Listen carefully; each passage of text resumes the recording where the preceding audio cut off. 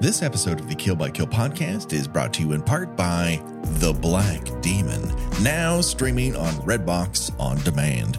Josh Lucas stars in this heart-pounding action thriller where an idyllic family vacation turns into a fight for survival when they encounter a ferocious megalodon shark that will stop at nothing to protect its territory.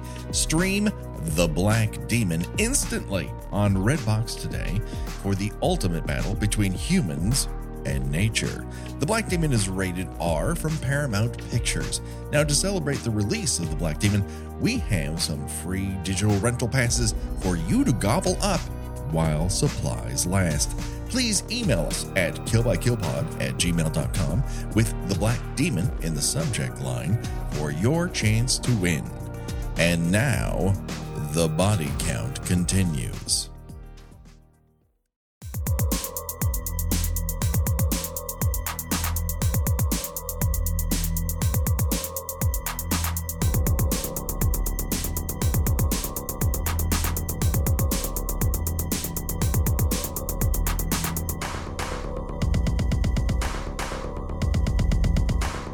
Ladies and gentlemen, boys and girls, dying time is here. That's right. We're talking about Seven for our 7th anniversary on Kill by Kill.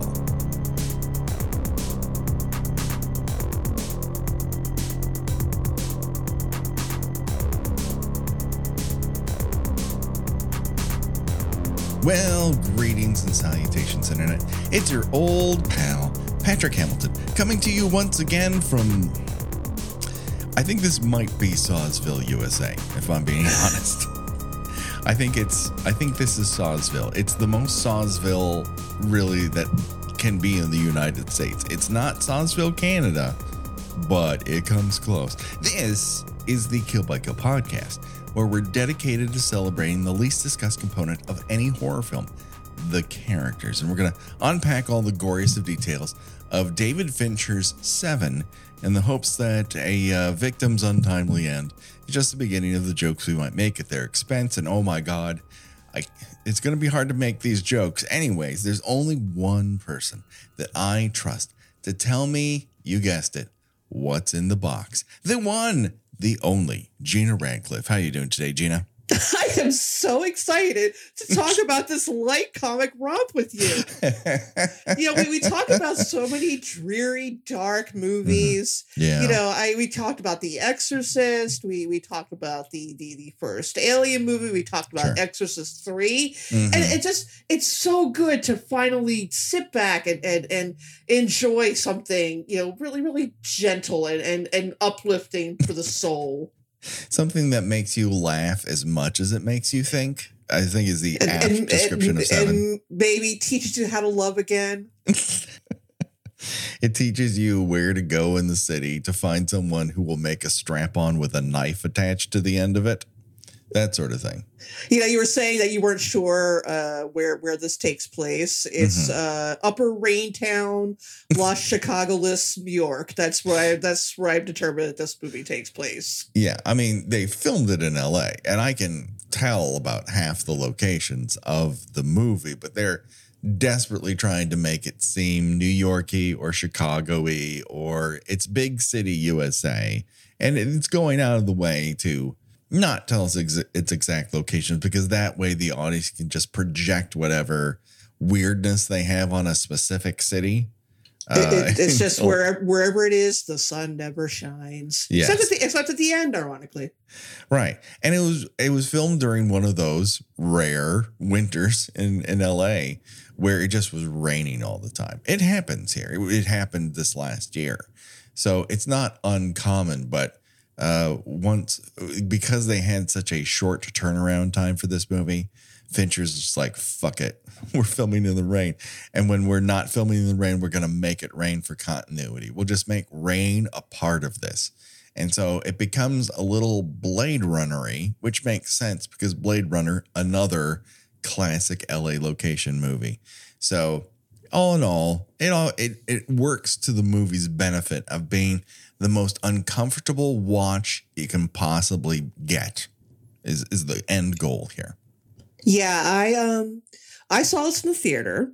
Mm-hmm. I went with my then husband, and we took a friend of ours with us.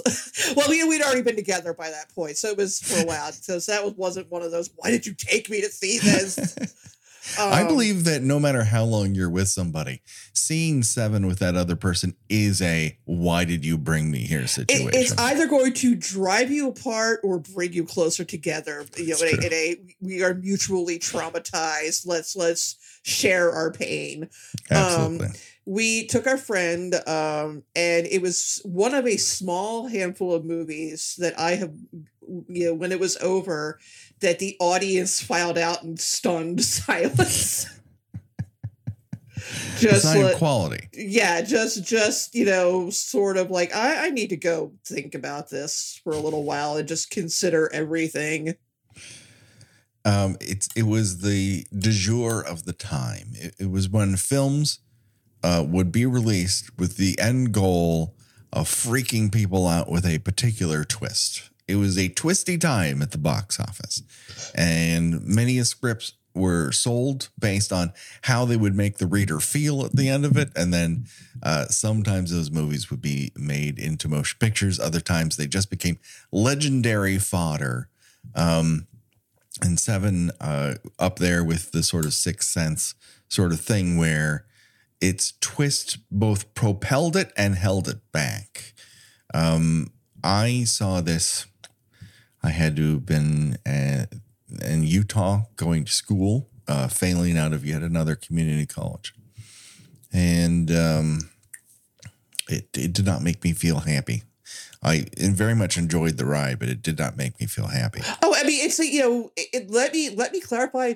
This is an excellent movie. Yeah, but it's nightmarish. It's like when I brought this up, my not only fitting keeping with it being our 7th anniversary, I was like, well, this is a horror movie. Yeah. It was this or doing the Arnold Schwarzenegger clone drama The Seventh Day. And I think this is the more important work. It's certainly the movie I didn't fall asleep to on a plane. That's for sure. Yeah, no, you don't want to fall asleep to this movie. No. It's not going to broadcast good ideas into your ear holes to where your brain lives. You basically wake up kind of clutching at your fat rolls, trying to make sure they're still there. Sure. Good. Still fat. This is, I mean, obviously, probably one of the more influential movies that we've covered. Certainly, we've covered quite a few. The Exorcist, Friday the 13th, Halloween, Alien would all be amongst that crew. But Seven has that long tail that goes beyond its exact genre to be reflected in other things. And bringing up Sawsville, USA in the opening is not by accident. I do not believe there would be a Saw if there were not a Seven. There's just a 1-to-1 correlation where those two Australians looked at themselves and said, we could do something like that, but make it smaller, but we people will be familiar enough with the context. Like if we put it in the dirtiest tile room possible, we'll get attention for it. Well, let's make Seven, but make the cops either evil or incompetent. Yes. Yeah. Standard fare. And it should be said that I do believe one of the cops we're going to be talking about in this particular motion picture is semi-incompetent. I do believe he is not fit for this particular case, and it is brought up over and over and over again by the other cop, and everyone else is like, what are you gonna do? It's Sevensville, and they gotta put him out there, man. Someone's gotta catch this killer, and it's gotta be this baby who can't tie his own tie, and he looks like, weirdly, 3 children with the hottest at the very top in a trench coat. Hot babies. The hottest, only the hottest babies for this New Line production. I had forgotten until this movie began the device that's built into the script that Detective Somerset is going to retire in 7 days. And then I started to research some of the backstory behind the film. And I learned that Warner Brothers was very concerned that people might confuse this film and Lethal Weapon. And that is not something that has happened before or since for anyone other than that one executive. Yeah, I did they you know, don't put any sax rips every time time Detective Somerset mentions he's about to retire. Oh my God. Someone, please, who has the ability to make supercuts, make a Lethal Weapon style trailer out of 7, because that has not been exploited yet. That's just good to go for comedy. I don't have the time or the technology, but someone else could do it, and then just, tag us somewhere. We're fine with mere mention. So yeah, this is it's both tough and exhilarating. It's beautifully shot. It's gorgeous to look at. It is so immaculately set dressed, and the production behind it all is incredible. It's very purpose driven. There's not a lot of fat on the bone here. If it's slowed down, it's to give characters moments to breathe and for us to understand who they are. And if it's going quickly, it's not just empty thrills. There's a lot of tension behind what is happening. Yeah, there's not a loose thread here. Like everything that happens makes a sort of sickening sort of sense. Yes. And it just goes to show, in my belief, that like if they had given Fincher the opportunity to make an alien film that he wanted to make, it probably would have been an infinitely better Alien 3 than we got. Not that I'm really complaining about Alien 3 necessarily, but it's not to say that he had a great time doing it. I mean, he finished the movie and said, I never want to make another movie again. So that was how great that experience was for him. But then he gets this script and is like, okay, this is a movie I would make because it is dire and I can shoot the fuck out of it. And most of the characters don't have names. Well, it's really interesting because, as I say, to me, I know there's one of the interminable ongoing debates in among horror fans is if movies like this and Silence of the Lambs and all can be classified as horror. Mm-hmm. This is structured very much like a horror movie. Yes, it's that it's got jump scares. It's got possibly one of the best jump scares of the 90s. Mm-hmm. Mm-hmm. That was probably the only time in the theater that people reacted with sound to something that was happening rather than shocked silence. Sure. Yeah. You've got a very monstrous killer, and that's before even realizing, who this person was played by and the sort of ironic twist that comes in that. Yes. You've got you've got the bleak ending of a horror movie. Yeah. And the structure of a death every, so often you're expecting another dead body to show up. There's a very, Hannibal Lecter-esque, elaborate tableaus to how these bodies are discovered. And the beauty of horror as a genre unto itself is that it's a bit of a Filofax. It's very expandable. You can fit all sorts of other genres inside of it. A whodunit, a Western, a coming-of-age story. It can be all those things and a horror movie. And this is a horror procedural. That's just what it is, as much as Silence of the Lambs is, because its ability to horrify and shock is still there. And its ultimate goal is to unnerve you.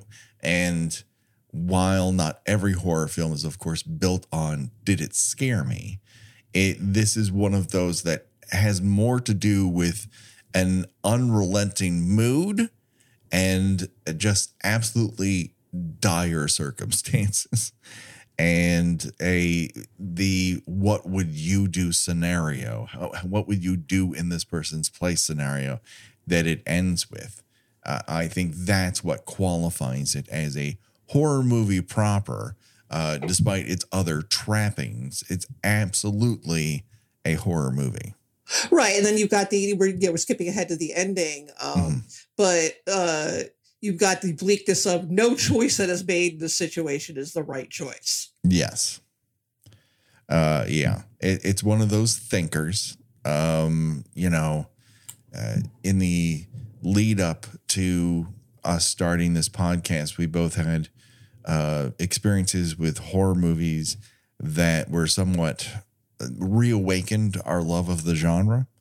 And certainly, those movies that leave you haunted somewhat, I think really is a specific thing that only horror can really do for the most part. Certainly there are dramas that put you in that place, but horror is just built for the final shock, the final defiling of your soul, as it were, to disturb you. Comedies are not built to disturb necessarily. No, I mean, unless you're talking about something like Freddy Got Fingered or whatever, sure, yes. Where it just sort of, it's that's what's disturbing as repugnant. Its existence just shames God, and you wonder how can that big man with the beard in the clouds possibly exist if this does. So let's talk a little bit about the movie proper. It opens with Detective Somerset being called into a domestic homicide. There's a dead man on the floor with his head blown off. Guess what? That is the film's screenwriter, Andrew Kevin Walker. Walker wrote this movie when he moved from Philly to New York City, and his sheltered ass just couldn't handle it. To quote him, "It's true that if I hadn't lived in New York City, I probably wouldn't have written Seven. I think it's that way for anything. It's the right time and the right mood, the right inspiration, whatever that inspiration is. That's what's so scary about writing."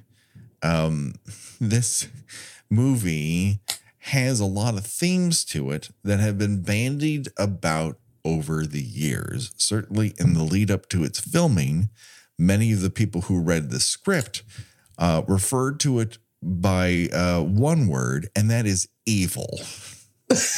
And while it explores evil, the end result to me does not come off as evil put on celluloid.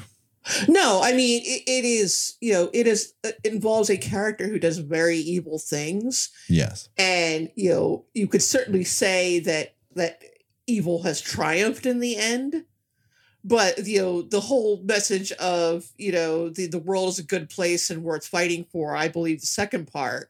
I mean, to me, that's the ultimate in good prevailing in the end. Right. In that, Somerset is, of course, devastated by, what has happened to his partner and, his partner's wife, who he'd grown to like himself. Mm-hmm. But he's still going to keep keeping on because that's all you can do. Yes. And he can't be pulled out of it. There's some component of him that just, while he artificially at the beginning says, I can't go on doing this, he realizes at the end he might be the only person who is suited to continue on doing this. And he does not give up his post, which is interesting sort of, I don't know, that one sentry at the gate of hell or whatever that is so prevalent in modern media. He will continue to do the thing that he can't tolerate so that others might live oblivious to the evil in this world.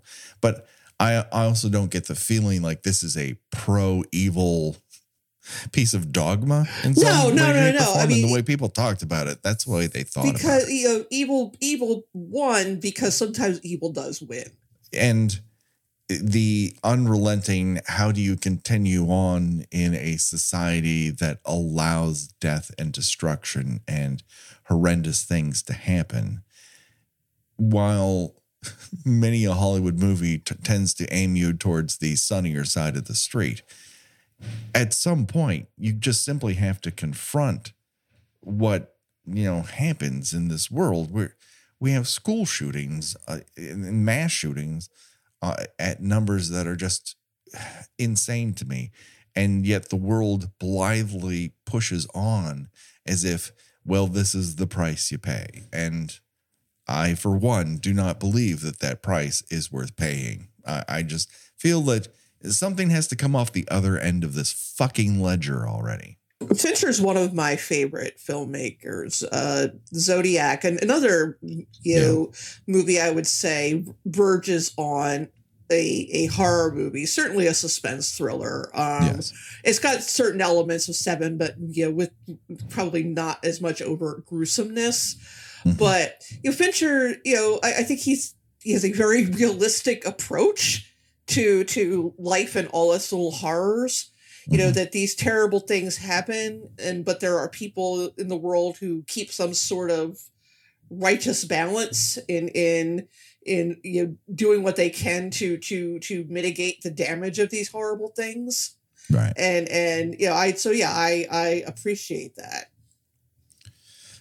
It's a singular piece of work, and I'm so glad that this worked to the degree it did, because this is essentially the blank check movie that after this, he's pretty much allowed to do almost anything he really wants to do to some degree for an extended period of time. And he's just one of the few directors. Well, I wouldn't say one of the few. That's really putting too much on him. What I enjoy about Fincher is that you can always tell it's a Fincher film. It doesn't feel like a put on what he does. It feels very intentional, and that this is the way he views cinema. And that is a comfort in a way that he directs your eye. He tells you where to look and for how long. And he's genuinely right most of the time of what you need to see and what you do not need to see. Right. Like when you have that opening credit sequence, which is basically the character we will eventually come to know as John Doe, basically creating this incredibly elaborate scrapbook. Mm-hmm. You're basically descending into hell. Right. Yeah, you've got this like creepy remix of Closer, and it's just okay. Where this is, I'm already feeling uneasy, and the movie hasn't even started yet. Yeah, I mean, Fincher, one of the last practitioners of the opening credit sequence, and he often displays what the power of that opening credit sequence can be. He's just really good at saying, no. Right up front, you got to tell people what they're going to fucking watch. And it's all been pushed to the back. And I won't back in my day about this, but I do feel it's a missed opportunity in many respects to not throw those credits up front and really get people into a specific mood so they understand what's going to come after that. I understand it's hard and everything, but I think it's worth the effort. And certainly something like this, which came late in the game in terms of the film's development and was not ever described like that in a script or anything like that.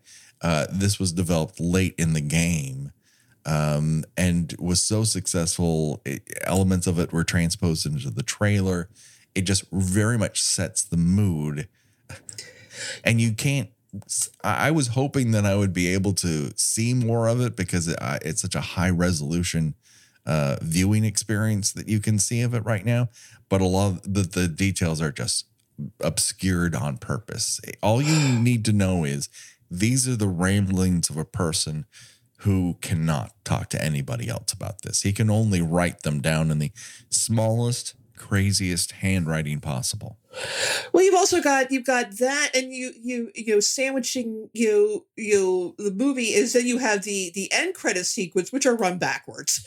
Right. It's just like it's just such a oddly unsettling touch. Yeah, it's all the vast majority of choices are meant to unnerve. And as a result, like, it's a very singular motion picture experience. Like, its purpose is being driven home at every opportunity.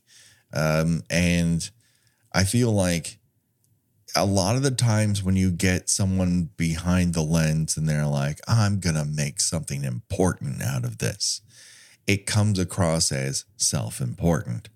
And while I feel Fincher in every frame of this, I also don't feel like the movie is about David Fincher and his cool visual ideas in any way, shape, or form. No, and I don't think he is necessarily trying to say something specific about the state of the world. Right. No, it's an unnerving and unrelenting pre-millennial dread that is not unique to this motion picture necessarily. You can see threads of it in a lot of other things. The Sixth Sense would be one of them. The X-Files would be another example of it. The USSR, crumbled and people sought an enemy. And I think there were certain factions within this country that without that one big external enemy to always throw their hatred on, they immediately wheeled around and said, oh, no. There are certain factions within this country we definitely need to aim our guns at next. And that results in a lot of media where people are like, oh, my God, is all of this coming to an end? It feels like it's coming to an end. Just not as immediately as they might have thought. I was going to say, and it is, but, it took a little longer. So there was somebody off screen going, stretch. You wait till you get to 2015, 2016. Wait till you see what we got in store. Oh, yeah. I mean, this movie would have landed, and it did very well. In the box office. It did insanely well. But I think it would actually have done even better if it had been released sometime within the past decade. Yeah.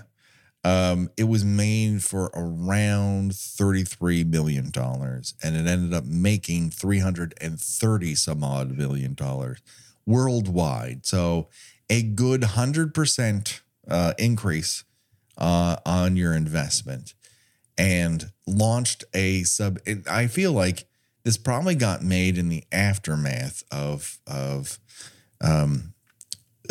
Lambs, and saying, okay, like, the movie audience is into this sort of thing.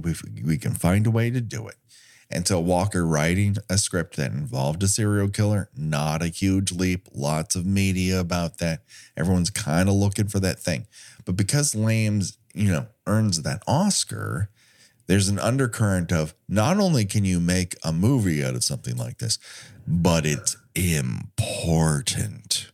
And I think Fincher, right. So now they're prestige movies. Yes, now it's a prestige film. It's not just a B picture, and this film is very classily made. It's incredible to look at, but it never comes across as someone going, "This is my Oscar bait," by any stretch of the imagination. But the performances are as real as anything you'll find in Silence. Well, it's important to point out two things here that really make this movie so effective, and even watching it today, is this came out in 1996. Yeah. And now the internet, was a thing by then. I don't know if I was active on it by that point. If I was, it was a very nascent time. And you had bulletin boards discussing movies. I think the IMDb was already around at that point. But this movie, you went in not knowing a lot about it, other than it was a murder mystery starring Morgan Freeman and Brad Pitt, who at the time was just starting his, this guy actually can act phase of his acting career. Whereas before he had been just a hunky pretty baby. Yeah, but this was the same year he had done 12 Monkeys. And he actually wanted to act instead of stand around and look good. And he turned out to be, rather surprisingly good at it. Yes. But you had, the twist on who was playing John Doe. That was a secret all the way until release. If that was now, it would have been spoiled like months before, because people now on the internet, because they have to be the first to have the scoop, they can't leave these kinds of things alone. If it is hinted that a movie has some sort of special surprise or Easter egg or whatever you want to call it, or mystery casting, they got to dig and they got to dig and they got to dig and they got to try to find clues, and they have to speculate over who it might be, or what the big twist in it might be, and the fun is ruined in it. Yeah. Whereas here, the fact that it was so well hidden, and also the fact that Kevin Spacey at the time, wait, hold on, unjailed sexual abuse before enthusiast. We knew anything about him, other than he was an actor who specialized, ironically, in playing creepy fellows. He was mostly known at that point. He had just really hit it big with The Usual Suspects. Yes. But he was not a by this point Brad Pitt level star, but he was recognizable. You would have been like, hey, it's him. Yeah, I mean, he was going to be a character actor guy. He had basically done a bunch of character actor things. And so he talked about it at some point, basically said that if he was third billed, and the entire movie is built around the two guys who are also top billed, searching for a murderer they can't find, everyone's going to know it's him. Yeah, I believe it was his idea to go uncredited. And I thank him for that every day, because then I don't really have to credit him with anything. It has to be said, he's very good in this movie.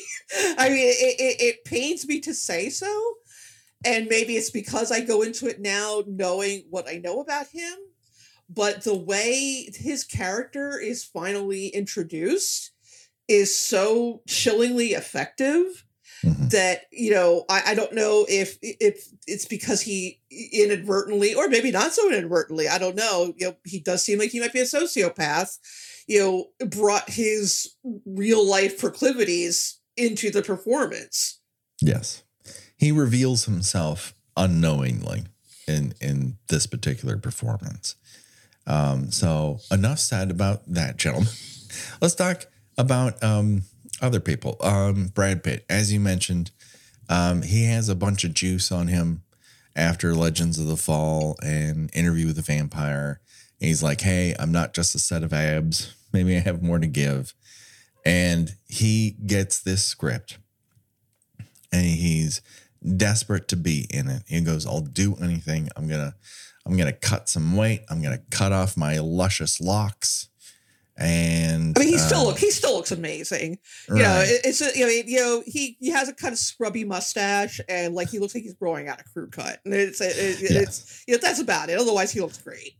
He's constantly touching the top of his head, like he hasn't been able to do it in a really long time. Well, have you ever gotten like a buzz cut? You want to like just it's like fun to like kind of like run your hand on it. No, it feels good. And he makes it into a character quirk. But it really does feel like the whole time's like, I used to have a lot of hair up here. It's the way it comes across. The weirder thing is to think about who else would have played Mills if Pitt hadn't pitched himself so hard at New Line and brought Fincher into the mix. Because up until that point, New Line was like, we want this to be, we need someone who's played a detective before that people will be comfortable with. And they went after Sylvester Stallone. Oh my God. Can you imagine Sylvester Stallone in this motion picture? When did Sylvester, well, I guess Nighthawks? I mean, when else has he played a detective? Cobra, a little thing called Cobra. Well, they were basing their casting decision on Cobra. He had a gun with a cobra on it. That when he stuck it in his pants, it made it seem like it was the top of his little penis. Was he gonna? Was he gonna cut some pizza with scissors? While his wife looks at him with a worried frown. Imagine seeing Sylvester Stallone and 25-year-old Gwyneth Paltrow playing husband and wife. Yeah, I mean that's I thought the whole point was that Mills is supposed to be young and green. Yes. It's like they didn't even read the script. They just went after whoever was hot. Like the other person was Denzel Washington. And they both turned it down. Probably still a little old for the role, but certainly would have been a better fit than Sylvester goddamn Stallone. Oh yeah, no, 100%. At least Denzel Washington, a real, true, actual actor, and probably would have found a way to do it. But couldn't have. He never comes across as openly stupid. There's an inherent intelligence behind Denzel Washington that I don't think he's ever been able to play off as dumb. I'm just picturing Sylvester Stallone doing the whole "What's in the box" scene at the end. I can't. What's in the box? I can't. What's in the box? What's in the box? What's in the box? Yeah. No. I mean, this movie becomes something entirely different and something incredibly stupid. It's a real tightrope walk.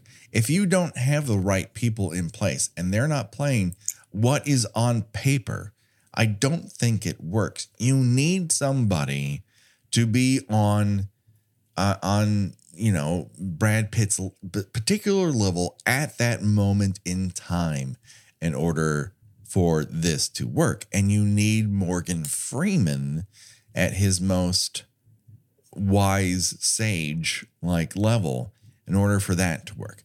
Because I don't know, the other people they had in mind for Somerset was Walker wrote it with William Hurt in mind.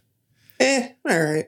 Yeah, my opinion of William Hurt is not good. Well, I mean, again, you're bringing, and I'm not saying that you're wrong to do so, but you're projecting what you know about him, in real life onto this character, which right. I get that. I understand. Yeah. And then other people who flatly turned down the role: Robert Duvall, Gene Hackman, who I think could have played it. Yeah. And Al Pacino, which no. I mean, Al Pacino was doing those kinds of roles in his sleep at that point. Right. And that's the thing. I don't think you want somebody who can do it in their sleep. I think you need somebody who's wide awake about what this movie requires.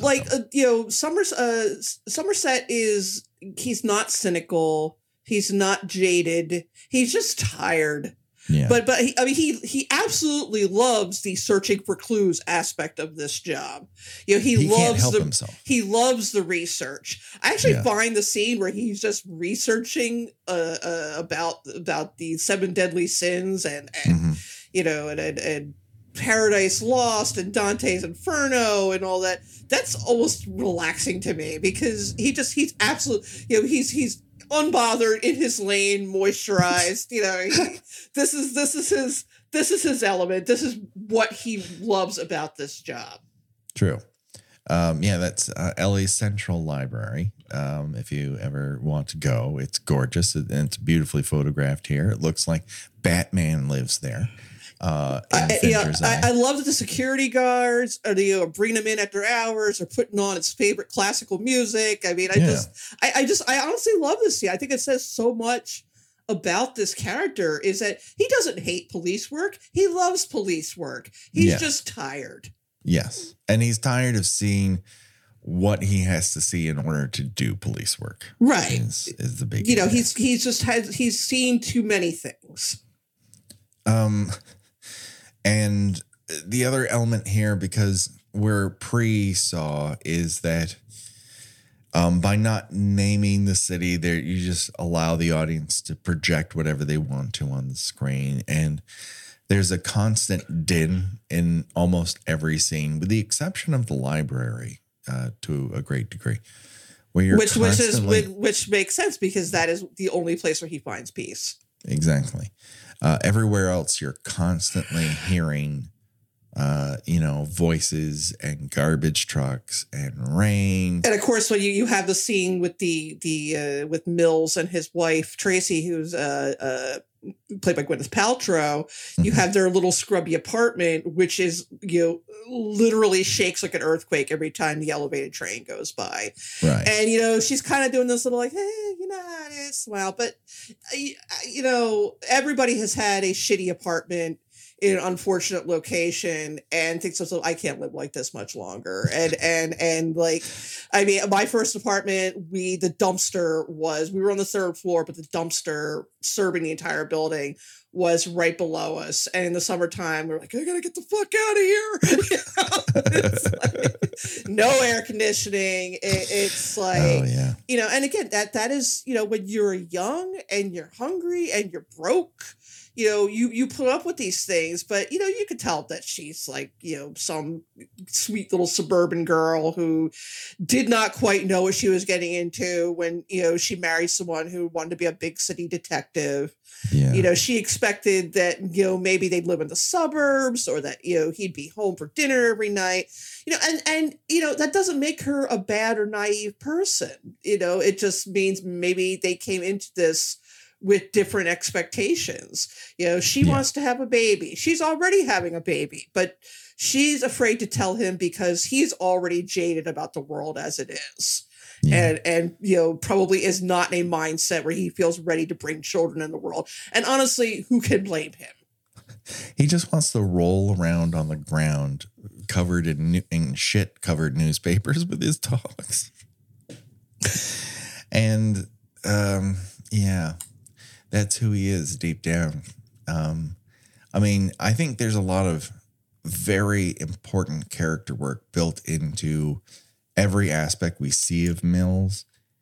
One of them being in that apartment scene when he goes, I'm going to get another beer. What do you want? Somerset goes, wine, actually. And he comes back with this tall tumbler of wine, nearly filled to the top of wine. And the look that Somerset gives it is like, oh, Jesus. I'm in a lot of trouble. I'm going to have to do all the things. Yeah, he's a greenhorn. He's very naive, but doesn't think that he is. Mm-hmm. Oh, no. He thinks he's real fucking smart. And he's instinctive. And that's a kind of smart. But this movie goes out of its way to really ascribe very distinct personality traits to Somerset and Mills. Somerset is learned. Somerset understands there's a depth to this crime you do not see every day, that it is not just a one-off, that whoever's getting involved in this is going to continue to do more and more disturbing things. And he doesn't want to end this way. It's just, it's going to end badly, and he does not want to be on that train. And Arlie Ermy, who had originally auditioned to play John Doe, I might add. Ooh. And ends up playing police captain. No name, just police captain. Gives an interesting un-Arlie Ermy performance, with the exception of one long series of orders that he gives before a raid. He's primarily speaking in very low, hushed tones, which is off-putting from Arlie Ermy. I want to hear him shout at people. Speaking of the police station, one little touch that I love, and this is one of those movies where there's a lot of shit happening in the background. Oh yeah, and I'm pretty sure a lot of it is it's not necessarily weird or wrong, but it definitely exists to make you feel off-centered a bit. And this bit, I don't know that it's that necessarily. It's more symbolic in that as we know that Somerset is in the waning days of his job at the police department. Mm-hmm. They are already scraping the letters off of his door. Right. Yeah. And it's like, everything's just going to keep going without you. Yeah. And that's jarring to think about, that if I leave this place, nothing really is going to change. There's the space that I left is just going to be filled in with another body soon. Probably the truest statement ever said out loud on this podcast, Gina, is that after us, another body will simply occupy where we were. Yeah. I mean, that's true of everything. It's, it's like when we were, young and dumb and we broke up with somebody, we thought that, they'll never find anybody to replace me. It's like, no, they'll find somebody to replace you.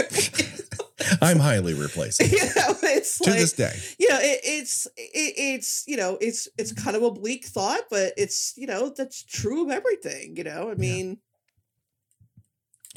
In terms of the symbolism inherent to this motion picture, has anyone posited, and I'm sure this has happened somewhere online, but I'm just going to say it because it occurred to me. Has anyone ever posited that the entirety of this motion picture beyond the pre-credit sequence is actually Somerset's dream? Probably. He goes to sleep and then the movie happens. Sure. Why not? It's just his hell dream. Yeah. It's his. Is that he wakes up and Mills is actually the janitor or something like that. Exactly.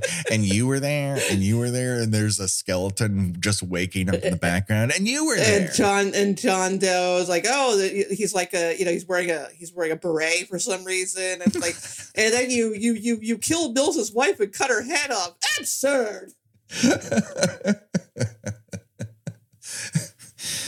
Yet another student body. I was going to say I will call it with absolute confidence that we are the only podcast that has ever referenced Seven and student bodies at the same time. Yeah. Truly, two films that share a central DNA in that they were shot on celluloid, exposed to 24 frames per second. And that's the beginning and end of their commonality. Imagine if, like in Seven, like it just showed like a number ticking off. Well, it does have. Doesn't it have like countdown of like days or something? It has like days of the week. Yes, it does. Yeah, it starts on Monday, with gluttony, and ends on Sunday. So yeah, it does. It just there you go. The kill count doesn't ring wild. They are interchangeable. Yeah, exactly. So Mills gets the call to meet Somerset at the gluttony crime scene, which takes place inside a brown hole. It's like a black hole, only it's brown. And I thought I would actually get a laugh. I am laughing. And we learned that this poor man had his arms, hands, and feet wired together, and he's been forced at gunpoint to eat spaghetti until his stomach bursts. And all I could think of is, oh, what a way to go! Right, I mean, right. If it's good spaghetti, does he get a little? Does he get a little shaky cheese on that? Please, Mr. Doe, will you dust my wets? Just ask for cheese. No. Please dust my wets. Thank goodness I'm making that Twitter reference before that ends up belly up in the next week and a half. Can't go fast enough. And honestly, so fucking. And if any of the people involved in that could, maybe be found, strapped to a bed in a room filled with pine tree air fresheners, I'd be happy with that. Totally. You know what? We need more submarine trips down to the Titanic, and I can name several people currently in the higher ranks of Twitter HQ that could definitely make that journey down there. Whether or not they make the journey back up, that's not for me to say. But I think the world would be better off with them feeling the ocean's inky depths in a metal tube that you can't unlock from the inside. Everything I hear about that fucking submarine, Gina, is crazier than the last thing. Today it was revealed that you could drive it using a video game controller. I honestly hope that they're chum at this point. You know what? You know who we sound like here? Who? We sound like John Doe. That's absolutely true.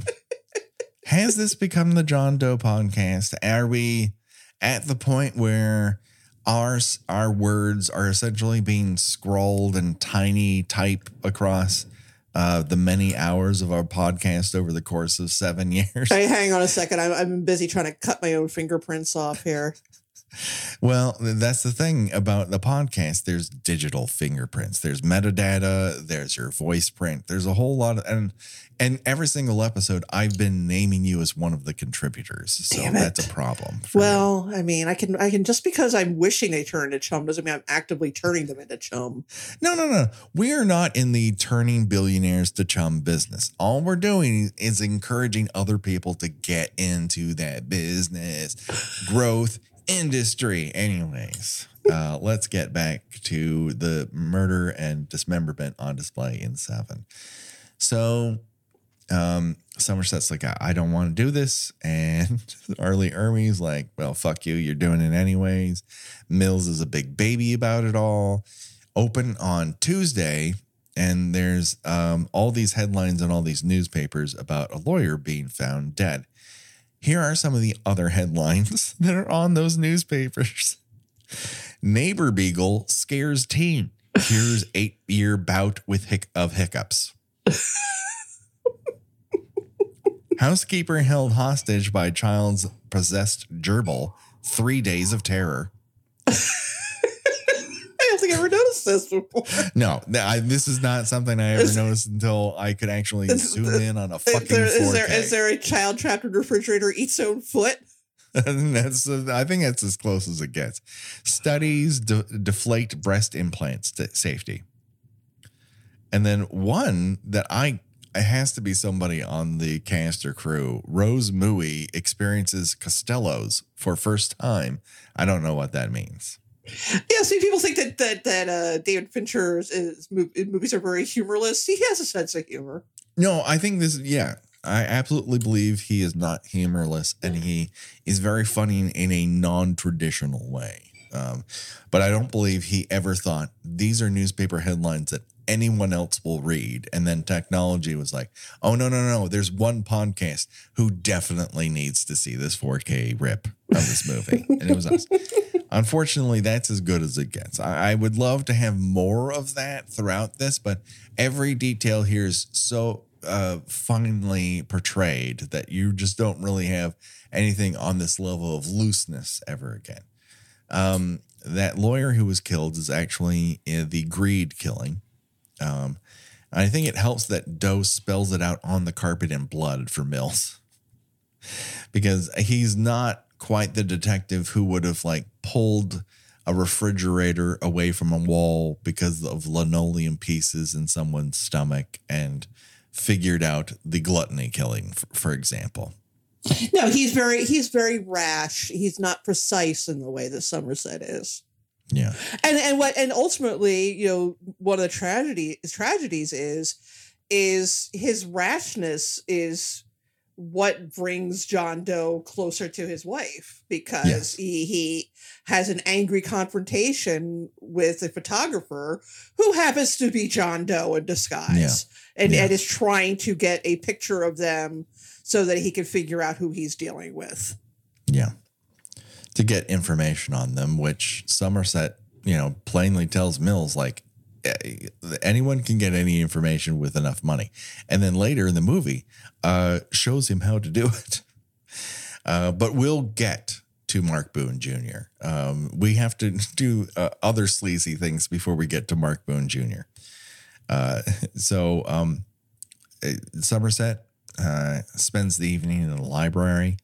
And I think this sets up the battle of wills between the two, or their opposing mindsets, as it were, between the known and unknown. Mills believes that this killer will reveal themselves through mistakes or clues at the crime scene.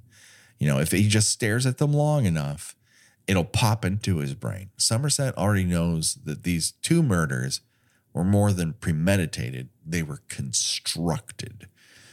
You're dealing with somebody who's not being rash. You're dealing with someone who is doing this with a very distinct purpose, and to discover that purpose will unlock some knowns but he has a bad feeling about what he's about to discover. So you have Mills, who believes he can, see what he can see to catch a killer, and asks Somerset at one point, you've read my file. You've seen the things that I've done. And Somerset's like, no, I have not. That's not something I spend my time doing, is researching your great cases in your past. I'm much more concerned with what's right in front of us. And Somerset knows that understanding the message behind these murders will link back to the person who committed them. And then the other element at play here is that Somerset is doing research to assuage his own guilt for leaving. If he puts the information in Mills's desk, he'll have it. He won't be able to do it on his own. But this is one thing I can do, and then maybe I will feel free to walk away from it. Of course, what Somerset does not know is that Mills is having a hard time reading that material and ends up getting cliff notes. Actually, he hires another cop to do it for him.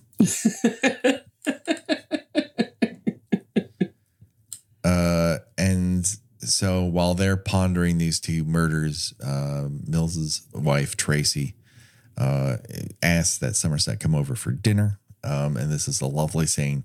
And I'm always, it's hard to have the same warm feelings one used to have for Gwyneth Paltrow when she's not knocking over people on the ski slope. And they're unsuccessful at suing her or pushing a gold egg up her hoo-ha. And so I'm always warmed by her introduction to this in this film proper, when she opens the door to both of them and she goes, "Hello, men." It's just so fucking cool. Yeah, I mean, she's I think that she and Brad Pitt were already a couple by this point. Certainly, if not, they at least met while doing this, and they have a very easy rapport with each other. I believe in them as a couple, which is important because it makes it all the more gut wrenching. It makes the climax all the more gut wrenching. Yeah. And again, I feel like, she very much loves him, but this is not at all the life she envisioned for herself. Right. Yeah. And she is, absolutely trying to make the best of the situation. And is coming to a slow realization that there might not be a best to be made of it, and feeling guilty about that. And, and she's so alone in the city that the only person she can trust with those thoughts are her husband's police partner, who she barely knows, but at least she can tell that he is a considerate human being, and that when she lays out, like, I can't work, I can't imagine raising children here, and yet I'm pregnant. What the hell am I going to do? And he's honest to the point of being brutally honest about what you can expect by living in Sawsville, USA. And she's left disturbed by that conversation. It's not, I think she's given information she needs to know, but I don't think she's particularly happy that she now knows it. Yeah. I mean, he's very straightforward with people. So we move on to Thursday. And not for nothing, I hate to be this one guy, but they pull up in front of Sloth's residence. That's the same building that the movie opens on, which again lends credit to the idea that this is all Somerset's dream, because he's revisiting locations that he's only seen in real life. Regardless, they are able to determine through fingerprints that are made behind a painting at the Greed crime scene that this one individual spelled out "help me" behind that painting with his own hand. And so they rush this location, his last known address, with a SWAT team led by John C. McGinley, who's always a welcome presence when you need someone to yell dicks.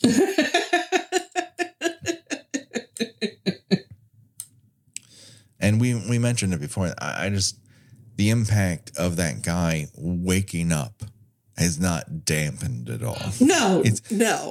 It's like I said, it is a classic horror movie jump scare.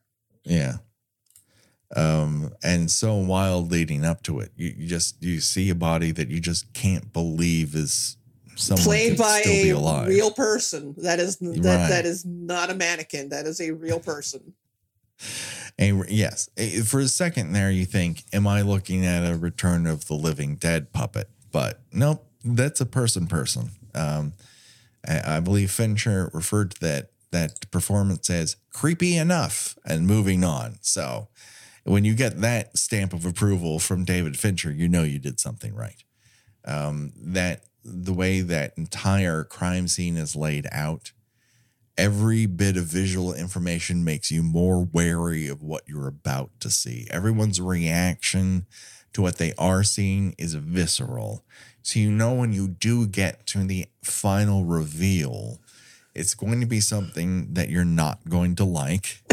And then he makes you not like it a whole lot more. Well, it's just something so particularly absurd about that scene because of like hundreds of air fresheners. Yeah.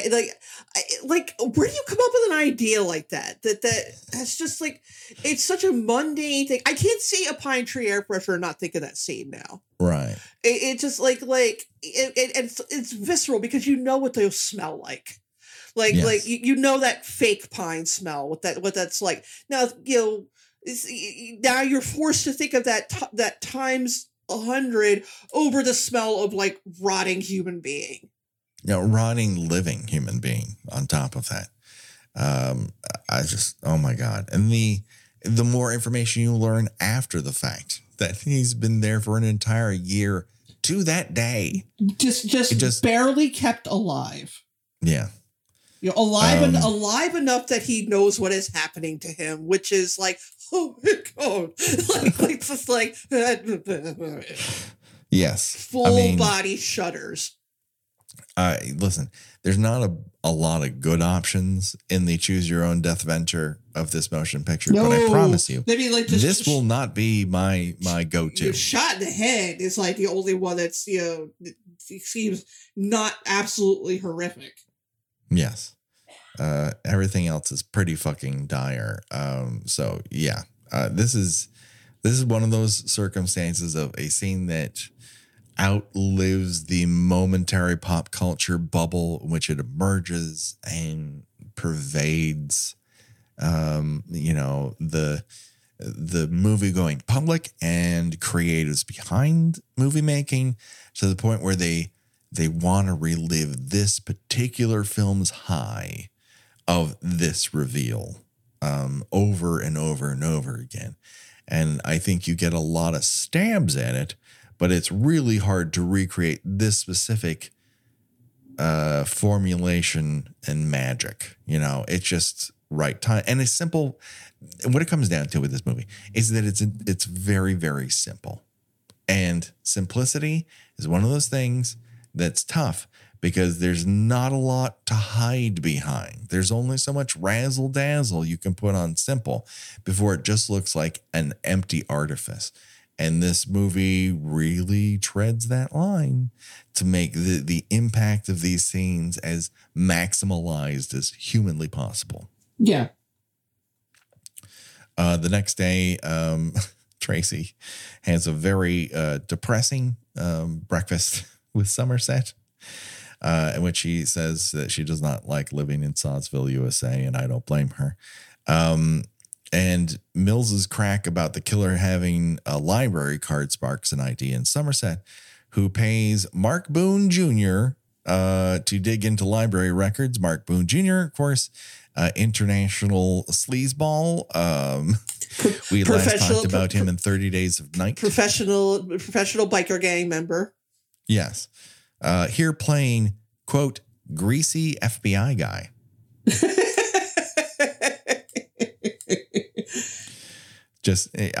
You could have just said FBI guy, and knowing that it's Mark Boone Jr., the greasy would be implied, but no.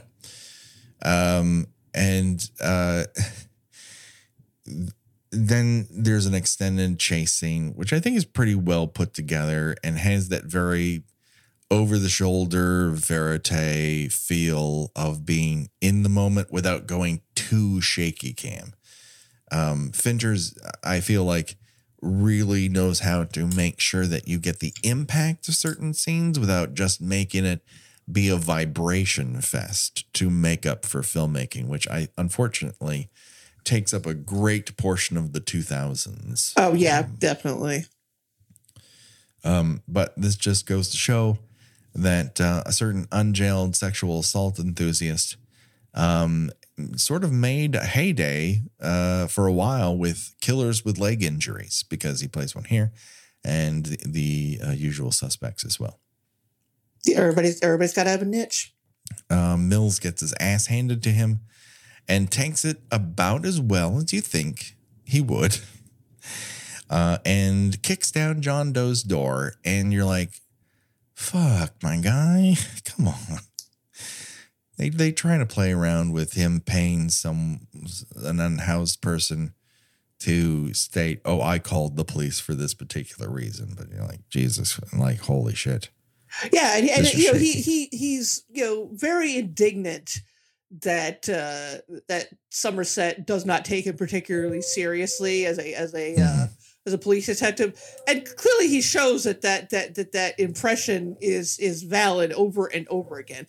Again, he's rash. He's he's temperamental.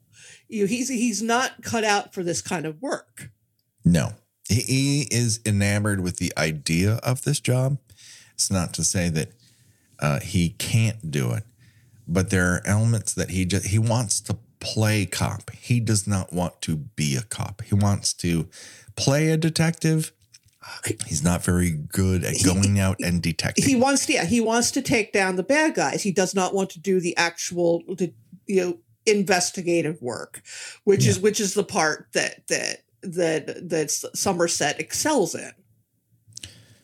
Do you think John Doe is going to get his security deposit back on that apartment? Because he's made a lot of modifications.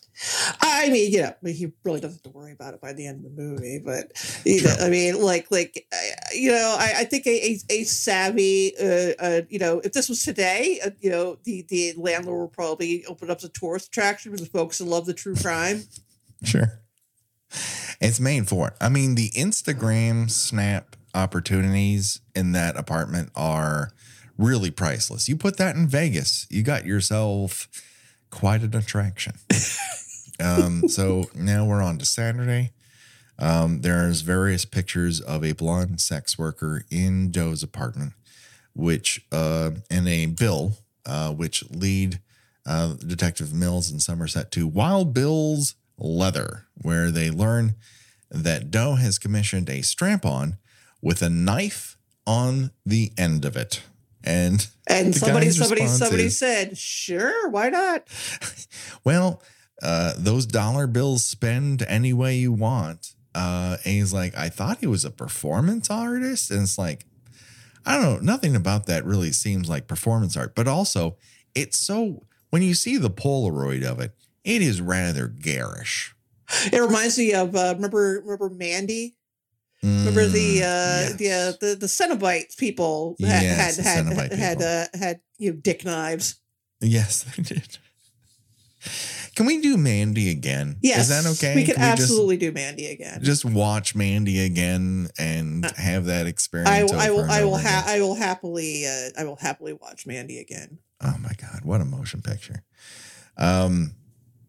It doesn't take us long to find out what that strap-on's been used for, as the detectives get a call to the lust crime scene, where we find one Leland Orser professional 90s screamer Leland Orser. Leland Orser, a man who understands that breathing in and out real fast will make you seem like you've gone through something horrible. He did a rash of movies in which he is screaming. There was Alien Resurrection. Mm-hmm. There was a very unpleasant movie called Very Bad Things, in which he does a lot of screaming in that. He's a spoiler alert. The bad guy in The Bone Collector. Does he scream a lot in that? You can tell he's been hired to be international creepy man in that one. And, have tiny glasses and be very wet-eyed and nearly cry when he's talking about how dire the world is, how he needs to collect tiny bones. That's not a good movie. Sorry, not good. A movie obviously greenlit, with Denzel Washington licking his wounds that he said no to this, but bad motion picture. I think they ended up making a TV series out of that book series at some point. Sure. Yeah. Sure, why not? So yeah, these guys are at the end of their rope. The next day, Doe calls in his next crime to the cops, and that is pride. Doe has broken into a model's apartment and cut off her nose to spite her face. Leaving her with a choice, either to call for help but live the rest of her life being disfigured, or take a bottle of sleeping pills, and she chooses the latter. Yeah, which he some of what Doe says, makes a sick sort of sense. Yeah. But this year, it's like, this made her a bad person because she didn't want to live with being disfigured. Yeah. I mean?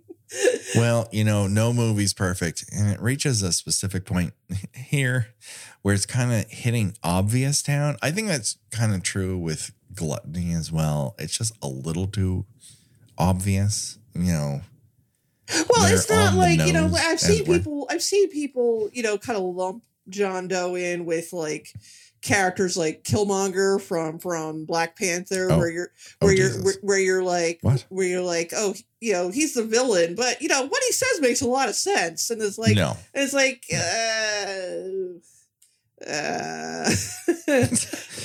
Yeah, I think you need to put that back in the tumbler and see if that rock shines a different way. I'm sorry. That is asinine in every way, shape, and form. Yes, we can all look at the world and think to ourselves, this could all be improved.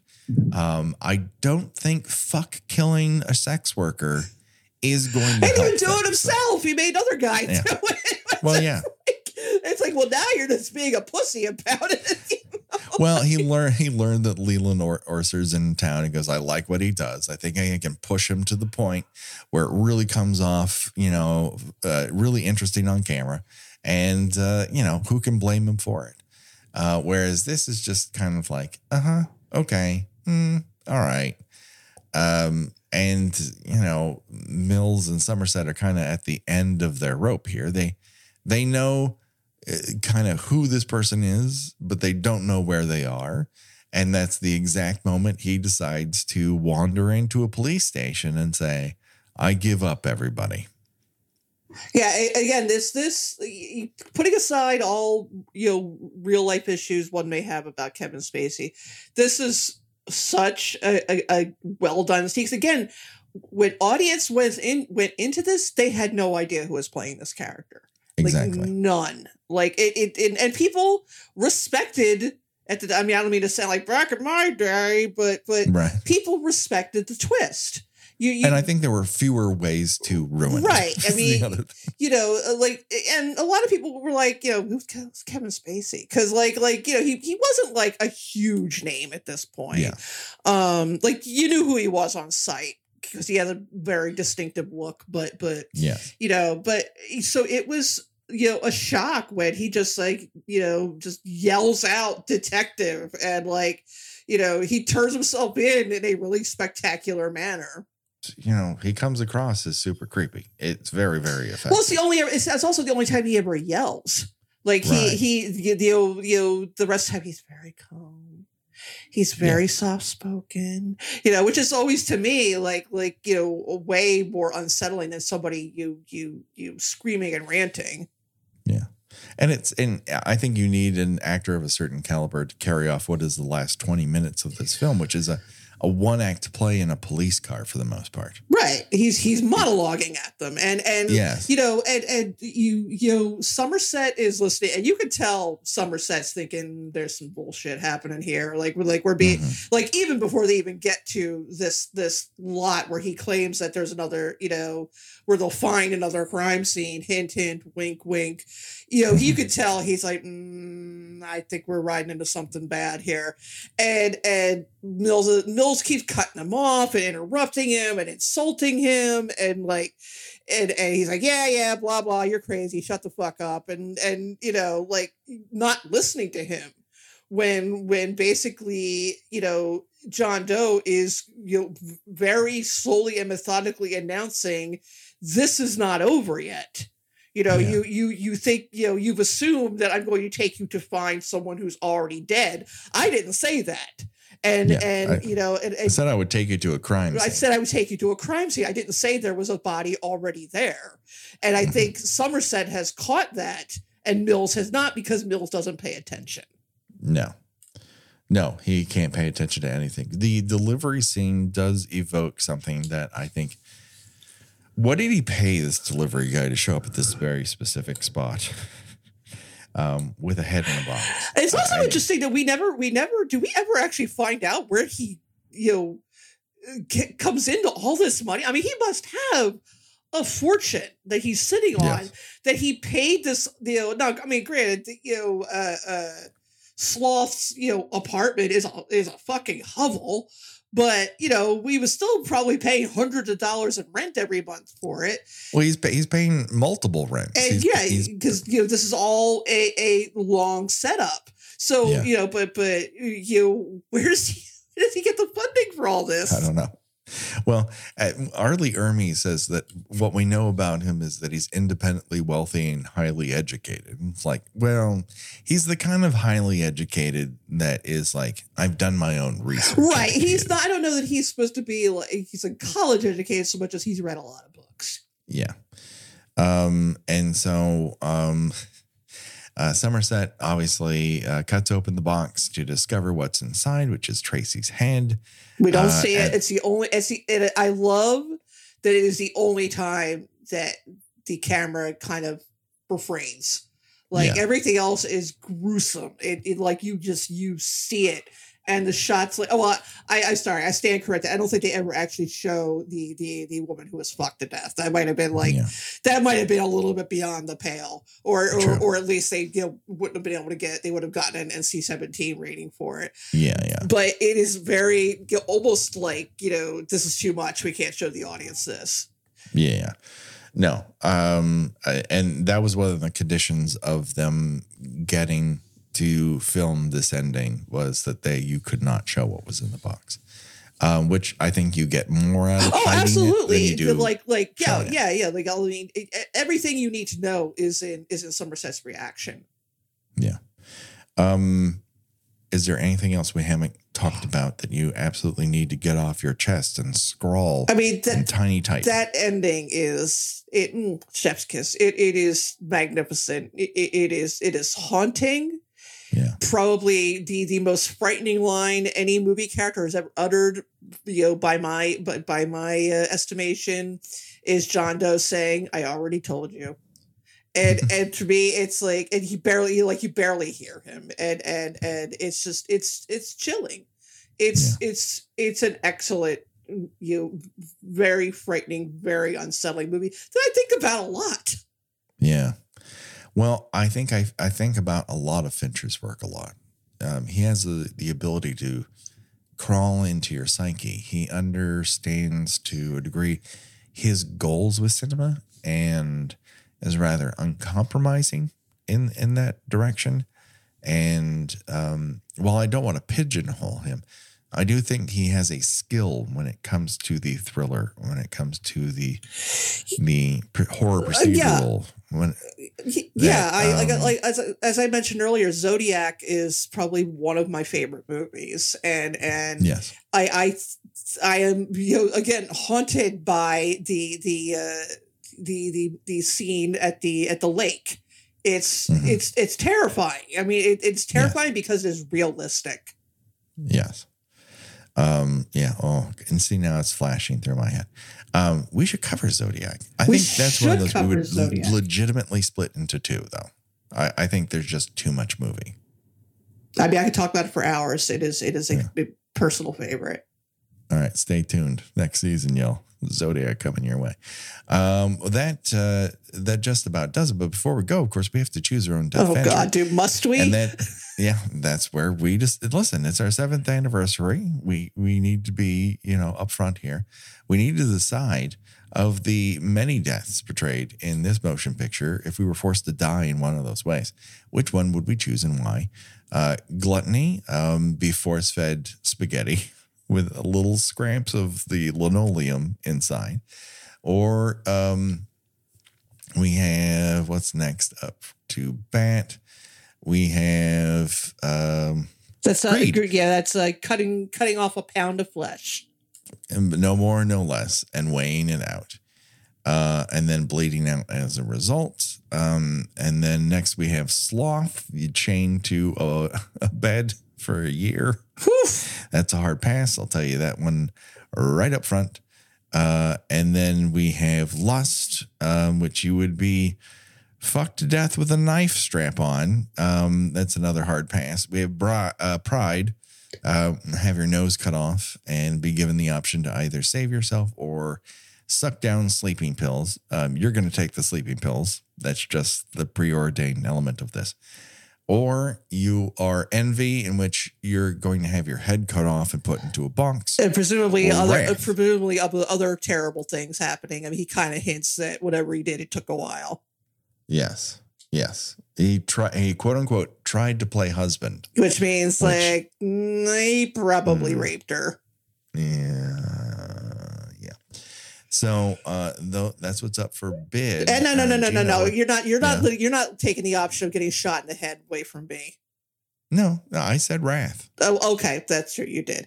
I mean, shot in the head is a coward's way out. I mean, of the if you want me to choose from the actual other deaths, I mean, getting my nose cut off ain't great. But I mean, at least I die in peace. That's right. Sleeping pills is the way to go. In comparison to everything else, I'm going sleeping pills. The nose being taken off, whether or not I might want to live that way afterwards is out of my hands. I mean, I'm not a professional model, so I'd be all right. I am, and I choose sleeping pills. My God, you're so superficial. Before we go any further, we want to thank everybody for your constant enjoyment of the show. 7 years. For talking back to us. 7 years. I can't believe it. That we've been doing this. It's incredible. Mind-numbing. Hard to believe. Even harder to take for my wife. And yet I really enjoy doing it. I really enjoy hearing back from you all and what you like, what you don't like. And we can't thank you enough for your support over these years, because we don't have any support from any other source. There's no website or magazine or no one network. Loves us. Who do love us are our listeners, and that's really most important to us. Yes, we are so thrilled to hear from you all. Yes. Gina, before we go, why don't you tell everyone where they can find you on these here internet? I write about television and movies at thespool.net. I have a Substack. It's called Gina Watches Things, .substack.com. In the still waning days of Twitter, because I just can't bring myself to break this horrific addiction, I am still there. under Gina Does Things. And if you are on Blue Sky, I just started there. Not super active yet, but I'm also under Gina Does Things there. Where I'm also on Blue Sky as well. Obviously, I can't wait to leave Twitter. Someone take this out of my hands. Blue Sky seems right now to be very, very nice. But of course, you can reach out to us on Facebook and on Instagram, even on TikTok. Not that I'm doing anything. If someone wants to take over the TikTok, please let me know. I'm a lovely TikTok consumer. I don't want to make TikToks. I just do not. I don't have the time. I don't have the capacity. And I certainly, for a model, don't have the face. I'm a hand model by nature. So there's that. Don't worry, folks. The body count will continue for at least another season, baby. We're wrapping up season 4, but season 5 is fast approaching. We have fun things coming your way, including a replacement episode for one of our earlier that had to be taken out of circulation for more jerk-related reasons, but we'll get to that. You'll know all about it very, very soon. For myself and for Gina, bye-bye, and thank you, everyone. Thank you. We love you. Kisses.